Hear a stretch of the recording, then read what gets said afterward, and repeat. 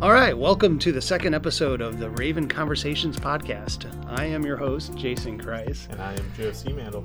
We are public affairs gurus at the Public Affairs Office, and we're here to bring you another exciting episode. Let's start with a couple of events that are coming up. The annual Trunk or Treat is coming up this month on Saturday, the 27th, from 2 to 4 in the afternoon. Trunk or Treat is a safe and friendly alternative for trick-or-treating. Folks convene at Camp Murray, decorate the trunks of their cars, and let their children go from car to car collecting candy. Yum. Bring your friends and family. There's also a Trunk or Treat event that's happening on the same day up at the Marysville AFRC. What is that? Armed Forces Reserve Center? Yes. Okay. Yes. From 5 to 7 on the same day, the 27th. So if you want to host a trunk or do you want more information, contact Robin Seeberger at the JSS. Our number is 253-512-7985. Also, registration is now open. You got it? Sorry. And full-size candy bars are always appreciated. Of course. Also, registration is now open for this year's turkey drop on the 15th and 16th of November. If you know of a National Guard family that is in need this year and that could use a Thanksgiving meal provided to them, JSS Family Programs is taking reservations. You must register through Eventbrite for this to be considered for a meal. There are a limited number of meals this year, so make sure you register at jssturkeydrop2018.eventbrite.com. I will have all the necessary contact information you need for this turkey drop in the show notes. So make sure if you need a phone number or a link, go check the show notes and everything will be right there. Okay. So coming up on this podcast, we'll talk to Chief Master Sergeant Trish Almond. She is the Senior Enlisted Advisor to the Adjutant General. That means she deals with all enlisted concerns for soldiers and airmen in our organization. We'll talk about her career, leadership advice, and her emphasis on soldier and airman care, and how to be engaged with your subordinates in between drills. She has spent many years in the Western Air Defense sector and has tons of experience, so I look forward to bringing you our conversation. For this interview, it's important to note that I'll be joined by Sarah Morris, who is a new addition to the Public Affairs Office, and she will be a major contributor to the show from here on out. So big welcome to Sarah. Yes, we're happy to have Sarah with us. All right. That's later. That is coming up later on the show. But first, the big news. On Wednesday, October 3rd, General Doherty hosted his quarterly town hall at the PCRC. This is where everyone is invited to get an update about what's going on in the organization from the big boss himself. So his big update really has a lot to do with the fire season that we just got out of. He thanked everybody in the State Operations Center and DNR and all the National Guard soldiers and airmen who were called up during the fire season. Yeah. Joe, can you give us a little bit about what the fire season was all about this year? Well, so for this fire season, end of July, we got a proclamation from the governor. It was a little bit earlier than we normally expect one, but It was very similar to years past. We've always been last few years we've been asked to provide hand crews on the ground, air assets in the sky dropping water. L&O is out there talking with DNR and the locals about what they need. We've had traffic control points, medical folks, really anything that's needed. We always kind of provide that support. The thing is, over the last really 5 years since 2013. And Jason, me and you have both covered this extensively, is 3,000 guardsmen have gone out and they do wildfire support for anywhere from 2 weeks to 3 weeks to sometimes a month. Mm-hmm. On top of that, these guys are also holding down civilian jobs. They're still actively engaged in their unit. They still have a 2-week AT. Mm-hmm. And if they're a ground crew, they're out there for 4 days before they even go on a fire to get red card certified. That's a lot of hours. Yeah, a lot of time. And if you're a guardsman and you've done a wildfire season, or you've done 2 or 3 of them now over the last 5 years, and really 4 years, pat yourself on the back and give yourself a lot of applause. That's a lot of work to do, and that's specific to the Guard. That's not anybody else's mission except the Washington National Guard here in our state. Yeah, it's no secret why General Doherty included this first and foremost in his thanks. Mm-hmm. I mean, there were so many people from our organization involved over not just this year, but over the last several years. But that being said, too, it's the state EOC folks. We know our state audience is listening. A lot of you guys are telling us, you listen to the podcast, you really enjoyed it. They also need to give themselves a round of applause. Working in that state EOC, really nonstop, really 24-hour kind of cycles, coordinating all this effort. That's a lot of work. Thinking of OSO in 2014, they worked for 45 straight days. That was at level, what was it, level 3 is the highest? Or something like that. Whatever the highest level they can get. I can't remember exactly which level it is. But they were at 45 straight days of the highest level that EOC gets, where it's 100% manning. Yeah. That's tiring work, too. They definitely do a very good job there as well. So not only in our state are there disasters happening like wildfires and mudslides, but over in other states, like we just had in North and South Carolina and the volcano eruption in Hawaii. So he also, at the town hall, thanked the individuals who volunteered to go across the country and to Hawaii to assist other EOCs with whatever that they can assist with. So he sent a big shout out to EMD's Jennifer Shaw and Quinn Butler, who mobilized to Hawaii, and EMD's Brian Turbush, who went there as well. And he also thanked Mark Stewart, who is on our communications team, who just recently returned from North Carolina. So he had a big round of applause for everybody involved there. His next kudos went out to three folks at the Washington Youth Academy. Their outreach and admissions specialist, Liz Bergman, cadre team leader, Master Sergeant Michelle Raubach, and cadre supervisor, First Lieutenant Dwayne Johnson. No, not The Rock, but Dwayne Johnson, who all just recently celebrated 10 years at the Youth Academy. Now, these folks are like the OG Youth Academy cadre and since day one employees. Yes, since before they started the class. So and I've worked with Liz for quite a while. Her main objective is to go out to schools, and it's to talk about the Youth Academy and to find students that are needing that program really in their life.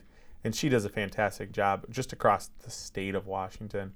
And then obviously, from the MDA side, I know Dwayne Johnson. He was in my UAS unit that I commanded. Okay. He was one of our maintainers. And so being a guardsman, but also working at the Youth Academy, his passion for those kids is fantastic. Yeah. If you guys don't know what the Youth Academy is, it is a program that is run and operated by the National Guard that gives an opportunity to 15 and 16-year-olds, or 15 to 17-year-olds. 15 to 17-year-olds who are at risk of dropping out of high school or who are on the verge of dropping out.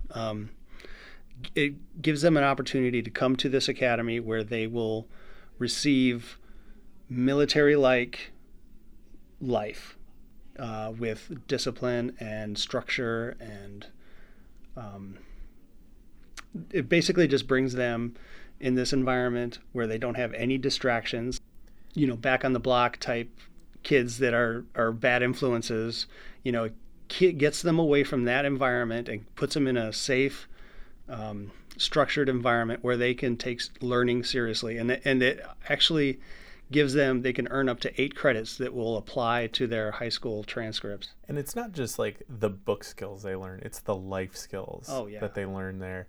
I know we're still about a month out, but something to mention is they do a mock interview day there, and I've been a part of it a few times. I'm actually going back in November. Yeah, this will be I volunteered to do it this year. This is my first time doing this mock interview. And it's fantastic. You sit down, with 3 to 6 cadets kind of throughout the day, depending if you do a half day or a full day. And you interview them one-on-one as they're coming to you for a job interview, essentially. and you critique them. You tell them, hey, here's some things you did right. Here's some things I would adjust. Here's some things you can work on. And they come with a resume. They come with references, and they come prepared to get a job in some way, even though they know it's not, it's a mock interview. But it's great. You get to work with them and talk to them. You share your stories with them. They share their story with you.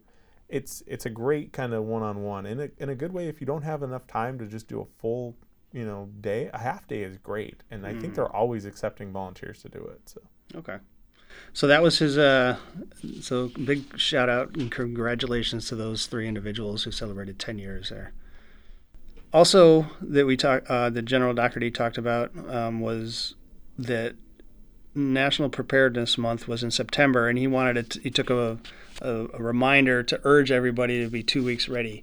Now, Joe, what does 2 weeks ready mean?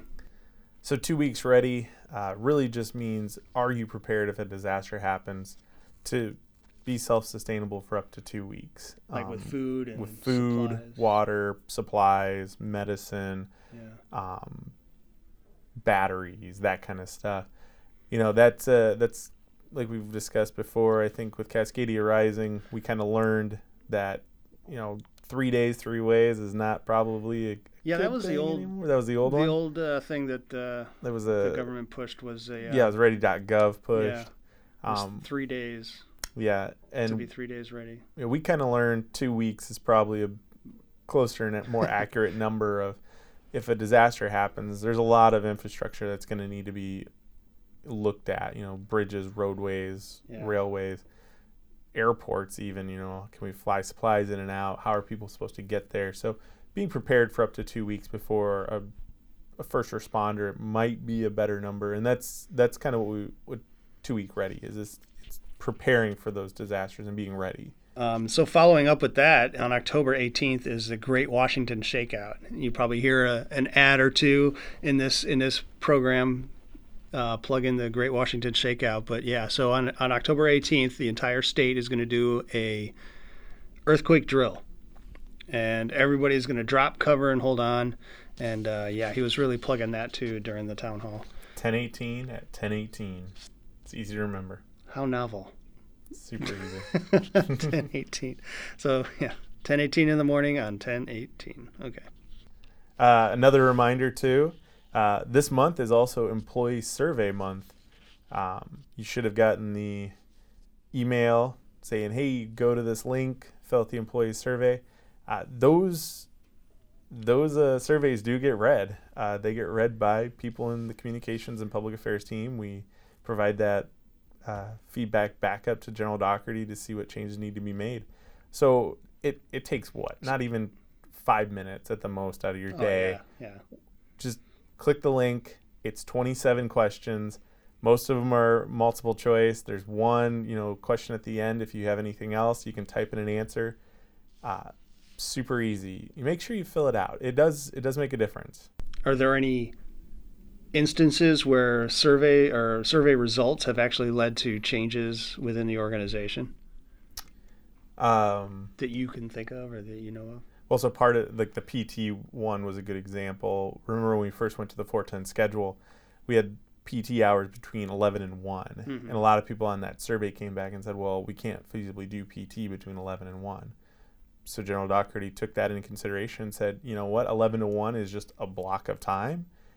As a supervisor, you make that call on the ground. If your employees can't do PT from 11 to 1, but they can do PT from 3 to 4, okay. Mm-hmm. Be flexible. Also in the news is Thurston County Readiness Center. This is a new readiness center that's going to be built to take place of the Olympia Armory. Olympia and Puyallup. So yes, we are going to break ground on a new facility. Yep, October 25th, 10 in the morning. We're going to be breaking ground out in Tumwater. It's right off the airport, pretty close to I-5, which is nice too. And this is new because, and it's a big news story for us, because it is a new readiness center. It's going to look a lot like the Pierce County Readiness Center, have a lot of the same features. Mm-hmm. Colonel Iwazik, or Adam Iwazik, the CFMO, if you ask him a question about it, he'll tell you all about it. He's fantastic. He knows that building up and down, top and bottom already before it's even built. But this is big news because it's getting a readiness center out into a community. The last few we've built have been JBLM or Camp Murray, and this one's not on either of those two installations, which it's back in a community area, and that's the Guard. It's the community, and this is a big news story because that Olympia Armory is from 1930s. That Puyallup Armory is definitely outdated. It's a little smaller of an armory. You're going to move those units out to Thurston County into that readiness center. And those buildings, I believe, have already got tenants kind of looking at them for future movement. I believe the Puyallup one is actually going to become a fire station. Oh, cool. Which is really cool. That's a great use of a National Guard armory. You always see refurbished National Guard armories for something like Ellensburg is a great example because they use that as the place where they host a lot of events on the fairgrounds. So you see lots of different armories have different uses afterwards, which is nice.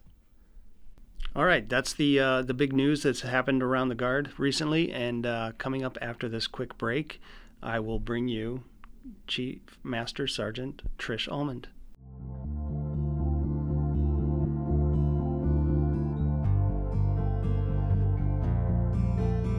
The Great Washington Shakeout, a statewide earthquake drill on October 18th. Participants will learn survival and preparedness tips and how to get 2 weeks ready.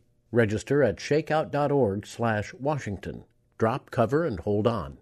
Be sure to follow us on social media. Stay up to date on all the cool events, stories, photos, and videos happening around the Washington National Guard.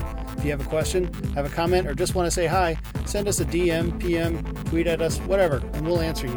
We also love to share and collaborate. Send us the photos or videos you take at drill or AT, and we'll tag you. Are you an active Instagrammer? Well, you might be a perfect candidate to take over our account. Send us a message and we'll set something up. To find us, do a search for WA National Guard. That's WA National Guard, and look for the blue check mark.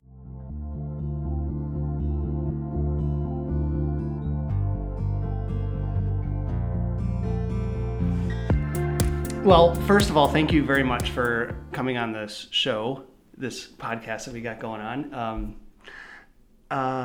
When I was doing some thinking about you and your career, I just realized that the only thing I know about you historically is that you come from WADS, and that's about it. That's all I know. So if you would, could you give us a brief description of your career so far? Absolutely. So in the spring of 1988, a really long time ago, about 2 weeks before graduation from high school, I went and enlisted in the Air Force on a dare from my best friend. A dare? Yes. So surprised everybody. I'm going to college, I'm going to get my degree path, and I totally just. Even when I enlisted, I didn't tell my parents until after I had done it because I knew they would try to talk me out of it. Yeah, so it was crazy. So October of 1988, I left for basic training at Lackland Air Force Base.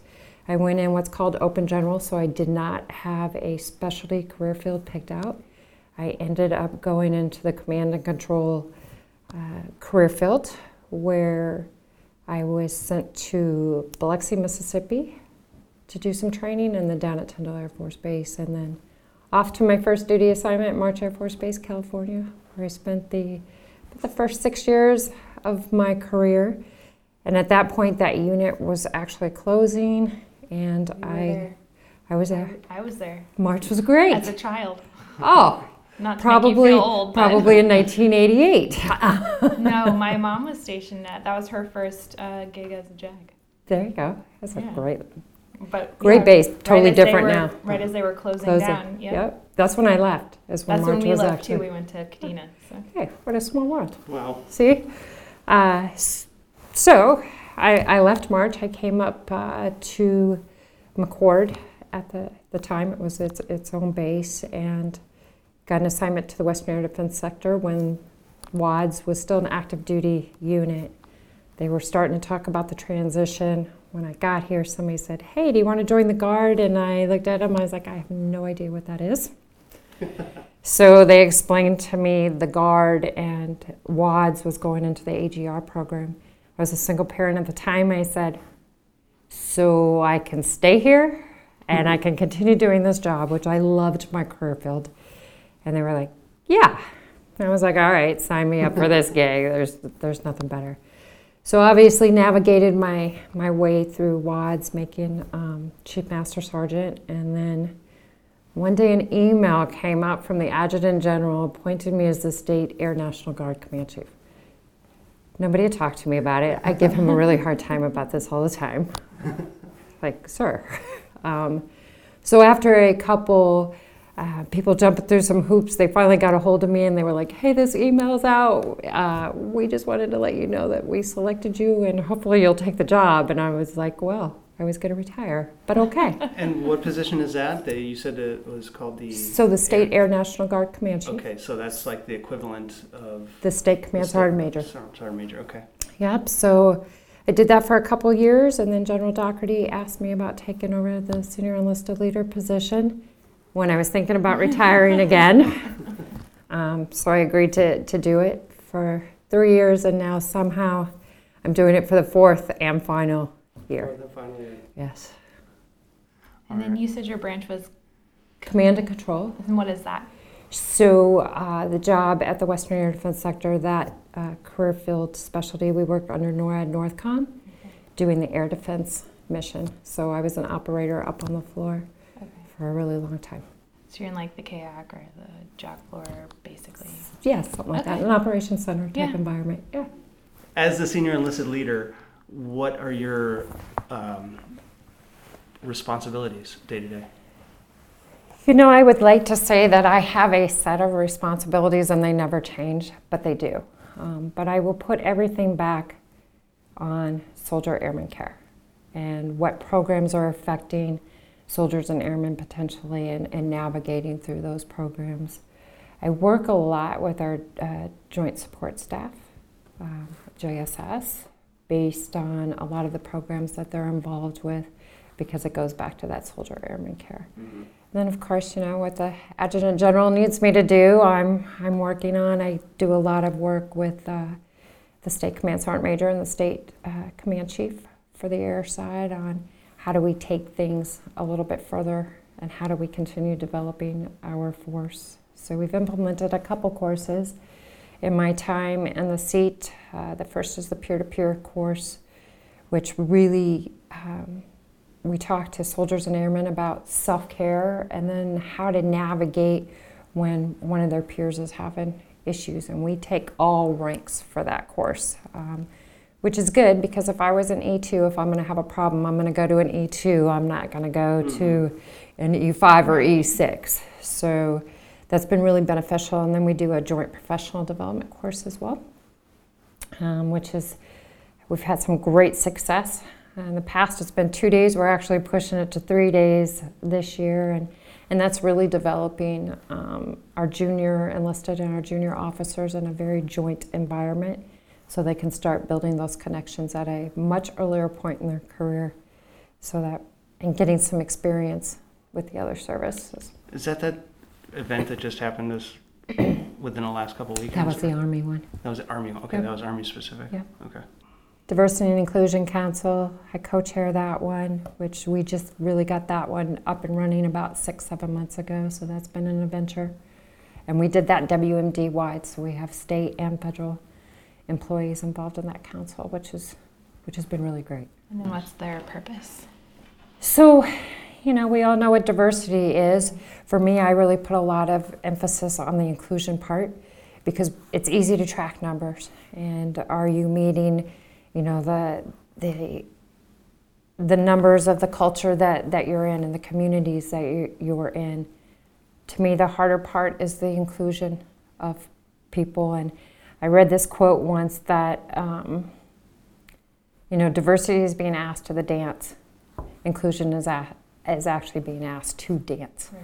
And I kind of keep that in mind because a lot of times I think through our formations we discount people's perspectives and their opinions on things because they may be junior members of the organization. So, you know, sometimes we just say, oh, what do they know? Well, they probably know a lot more than we do.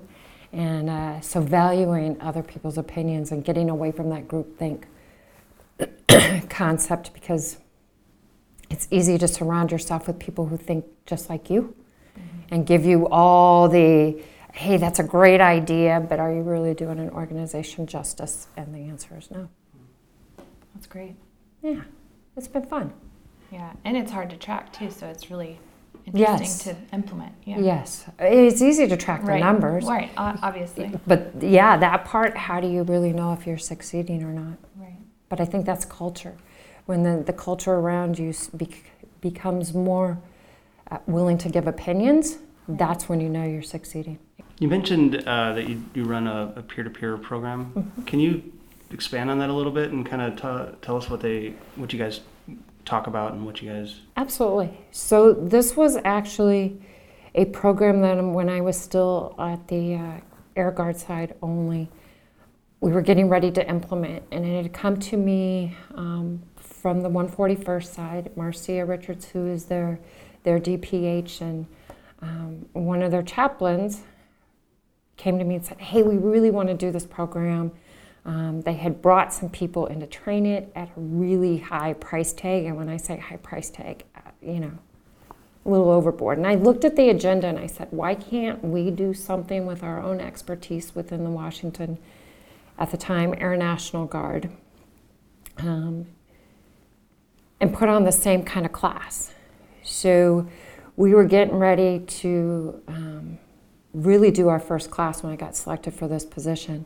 And one of the things I told the tag I wanted to do was make this a joint class and bring in some Army personnel to help facilitate the course, and then get Army participants. And we've probably had, over the last 3 years, 250, 300 people go through the class. So once again, like I talked about earlier, we talk a lot about self-care. We hit a little bit on MRT. We hit a lot on how do you handle certain situations, and run them through 2 days of scenario-based discussions with some really great leaders within our organization from different ranks. What else do we talk about? We talk about self-care, we talk about suicide, we do a block on effective communication. We do a block, I actually kind of open it up with how do you get to know somebody? How do you sit down and have a conversation with somebody and be able to pick bits and pieces of their life from them in a 20-minute, time frame, that you can use that information later on to continue conversations? Because I think one thing that we don't always do well at information is getting to know those people that are below us and finding out what makes them click. And by knowing them, you know when something's wrong. Right, and just engaging them in general. Absolutely. And we don't do a really great job of that sometimes. I mean, it's easier. We got a mission. We have these requirements we have to do.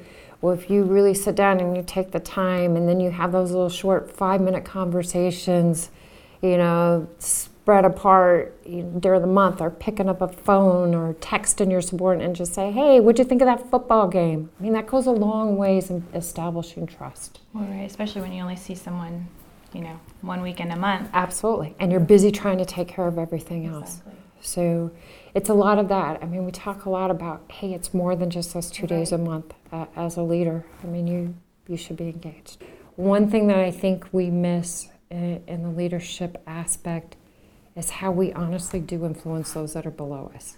And we can influence every day on a negative basis by how we present ourselves, how we treat people. So it kind of goes back to that inclusive culture, right, of everybody matters. And honestly, I would rather talk to an E4 than I would a 06. Because in the end, that E4 is going to be the leaders of this organization in 15, 20 years. Their voice matters. Their teaching them and talking with them about leadership is what's going to make them better leaders. I'm going to tell you, I had some pretty negative experiences when I first joined the military, to the point where I actually thought about doing my first enlistment and getting out, because I had leaders within an organization that weren't very inclusive, I was a female at a time where there wasn't a lot of females. I'm sure your mom kind of went through some of this, where there's not a lot of females, very low percentage. And then, my oldest daughter is biracial, and that actually caused some issues with the E9 that I had in my unit. And, he probably joined the military in 1958. I wasn't even thought of at that time, and he was a very negative person. And it was during that moment when I said, okay, I'm going to stay in. I'm not going to be with him forever. Eventually I'll get out from underneath this. I told myself if I was ever in a position of leadership, I would never do to somebody what had occurred with me. That everybody mattered. I would never take somebody's opinion of somebody else. I would form my own opinion. And that to be a good leader, you have to make good leaders. What do you say to the M-Day traditional service members in leadership positions who have full-time employment that really don't leave a whole lot of time in their day to interact? Well, first of all, I try to thank them for what they do, because I can't imagine trying to balance the three entities: a civilian job, your military job, and your family on top of it. So I try to thank them. I try to really spend time getting to know them and what their thoughts are and the difficulties, because it's really easy for me as an AGR to just validate what they're going through. So it's asking a lot of questions of how does this affect you? When we implement something from a full-time force, because we're good at implementing things, how does it affect that M-Day or drill status guardsman? So it's a lot of that. I think actually, I'll use Chief Tidwell as a perfect example. He's a VP for Alaska Safety and Security for Alaska Airlines.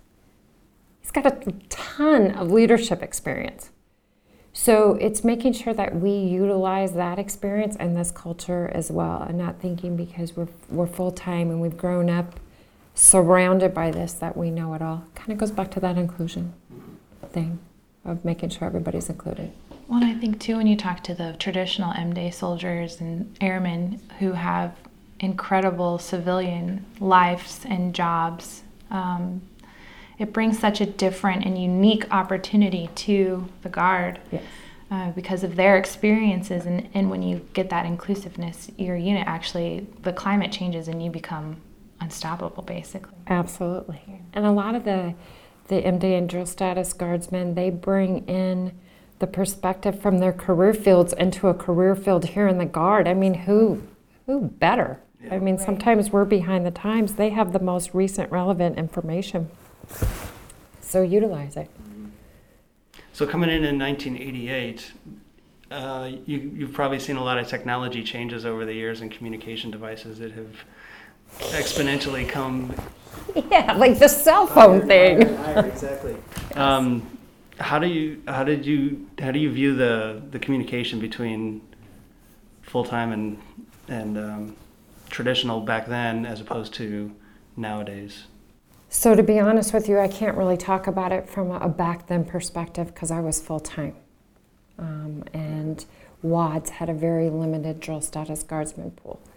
But when I made chief over there, that's when I realized that we weren't always communicating with our drill status guardsmen the way that we should. We expect them to get through 600 emails a month that are sent out. So our expectation as full-timers is, well, they should know it. We send it out on email. Well, that's a wrong expectation. And I honestly think sometimes that social media, email has done a disservice to our communication within our units.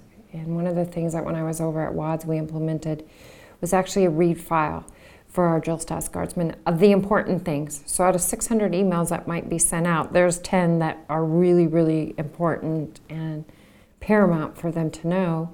So we either, hey, take a look at these, or we talk about it in commanders' calls, opening comments.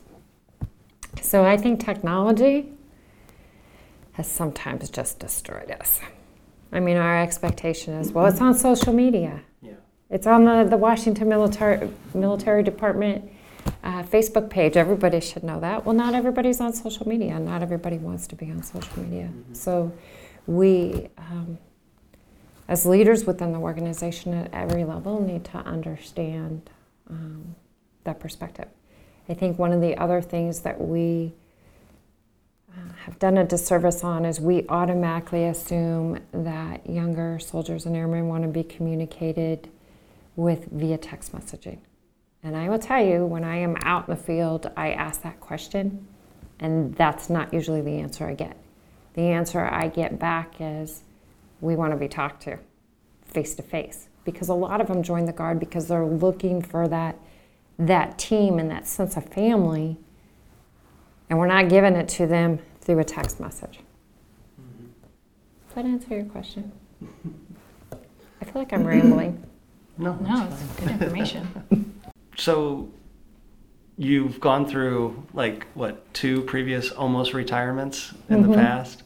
Yes. Now you're coming up on your actual retirement. 3rd and final retirement. I'm going. What's going through your mind? So I'm getting to the point that I realize I need to take care of myself and set some things up for myself as far as medical, making sure all that information is documented. 30 years, a lot of things happen in 30 years. So that's going through my mind. A little uncertainty from a standpoint of, 4 years ago, I thought I knew what I wanted to do. Well, in that 4 years, that thought has changed a little bit. So trying to define what that next chapter of my life looks like. I have a master's degree in HR. I'm not really sure I want to go do the HR thing. Mm-hmm. So it's some of that. It's some soul searching time for sure. But it'll be great. You got any plans as of yet? Well, so my biggest plan is my youngest daughter will be a senior in high school.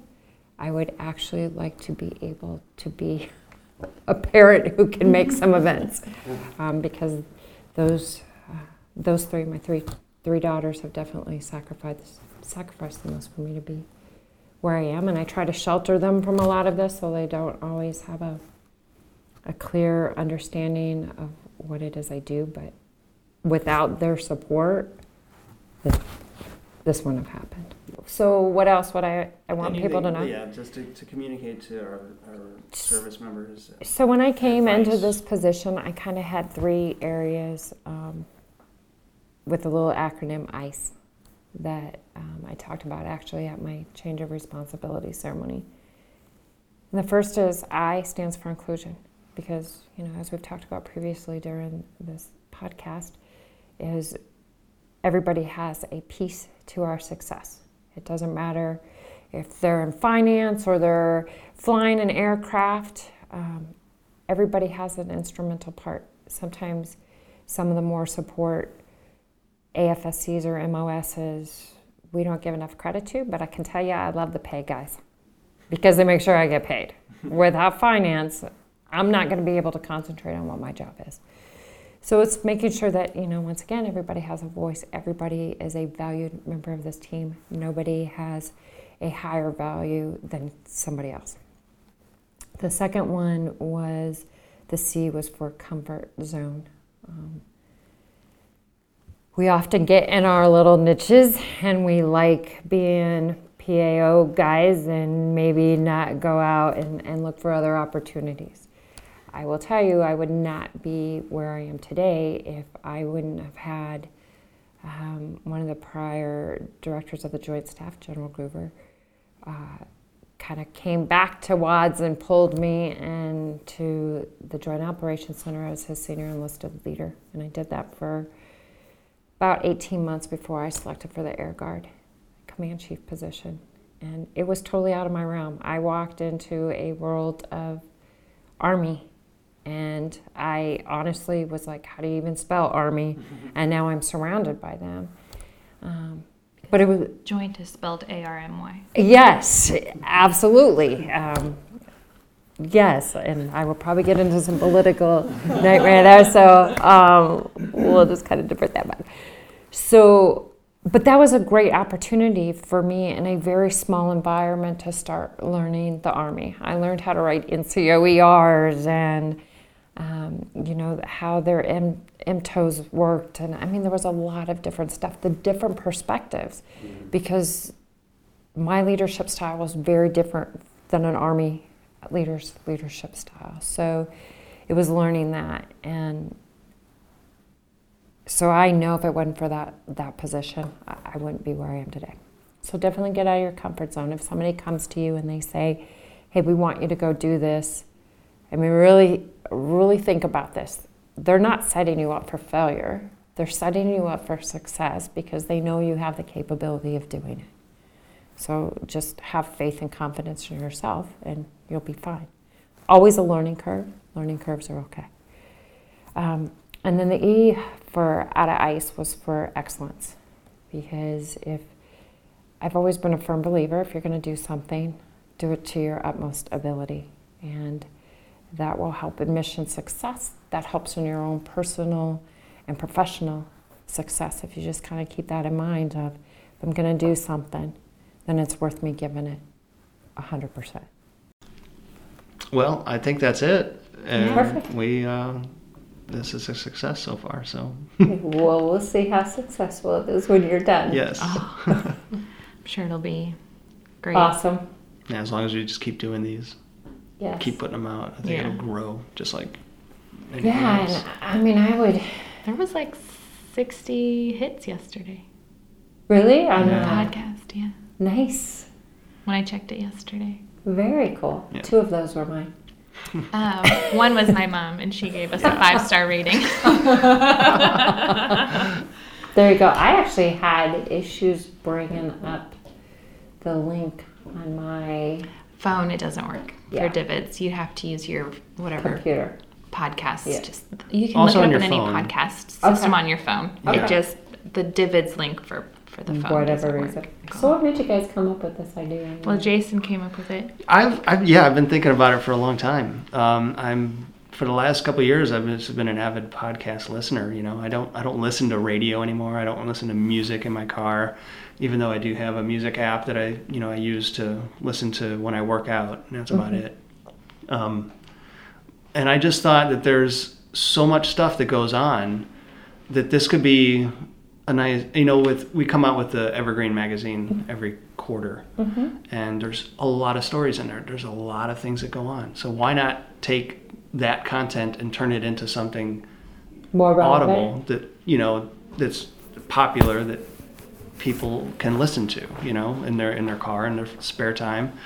And it's just basically a form of an audio form of the Evergreen magazine, except more conversational. In-depth. Yeah. Well, and I think too, it gives us the chance to feature things that won't necessarily make it into the magazine, stuff that's not visually stimulating. Right, exactly. Like stuff like election security.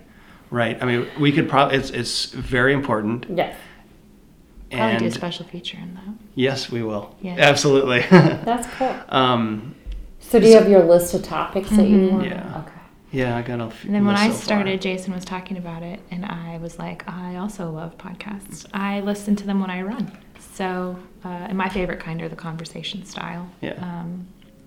I find them engaging and nice, especially when you're running alone, to listen to. I feel like someone's talking to you. Sort of take you out of your own head. And yeah. And so he asked me to help, and I was like, this is awesome. I also made the graphic. Yeah, she did. The raptor? The Raven. Or the raven? Why yeah. do I keep saying raptor? Kind of like I keep saying shuttle. I mean, a raptor is a kind of bird, so, So you're not off. Yes. Raven. But yeah, Well, the Raven Conversations graphic, and- and so I was excited because that was my first thing that I Did in did the as a part office. of the team. Yeah. Very cool. I love it. I think it perfectly encapsulates, the Washington State. Well, the reason why we chose Yeah. Raven, people might think, oh, it's the Army's patch, right? And it's going to be Army specific. And the reason why we picked it is because the Raven was a symbol that was on George Washington's family crest. So Which is why we took it out of the patch. that encompasses like yeah, Washington. and then made it So- into the thing. Very cool. Yeah. That's awesome. And then we just put a microphone. Yes. Like the bird is But screaming the into a bird microphone. does look like he's screaming into the microphone, which, you know, it's perfect. I it's think perfect. The only thing that would have been better is if we named it Rantin' and Raven. Hey. No, we're trying to figure out how we can do a Rantin' and Raven spot. segment. Segment, yeah. Well, I know there's things that people would really like to rant about. Oh, I know, but we also need to rave. Yes. Absolutely. Always give recognition. Always give recognition. So I think that would be a good way to do it. Yeah, recognition and maybe some rants with solutions available to Yes. those rants, because you never want to give a problem without a solution. Right on. Leadership tip number 2. Leadership tip number 2. Including has to be one. Yeah, I think inclusion probably is number 1. Yeah. And then always, if you're going to give me a problem, give me a solution. Yep. Yeah. Absolutely. All right, Chief Almond, thank you very much for coming on the show. We wish you best of luck in your future endeavors in retirement and all other things. So. Which is until 1 December next year, so let's not so we freak still got everybody still out. got a year. Yes. Got a full year. Yeah. Wow. About 10 Plus. months. Because it's terminal leave. All right. That's right. All right. Well, thank you very much. And Bye-bye. Just want to thank everybody for listening. Second podcast so far. We've gotten a lot of positive feedback from you, the listeners. Make sure that if you don't hear a story here, you don't see it here, make sure you check us out on Facebook or Twitter or on Instagram. Yep. And the website is always a good spot, mill.wa.gov. That's probably, if you don't see a story here, it's probably on there. We always try to cover everything. We don't get to everything, though. We'd love to know more about what you guys are doing. So if you have any ideas that you want to pitch to us, send us an email. It's, my email is in the show notes. I'm more than happy to talk with you about doing collaborating on some story ideas. So we love to get your story out there. So, well, thank you very much, and we'll see you next time.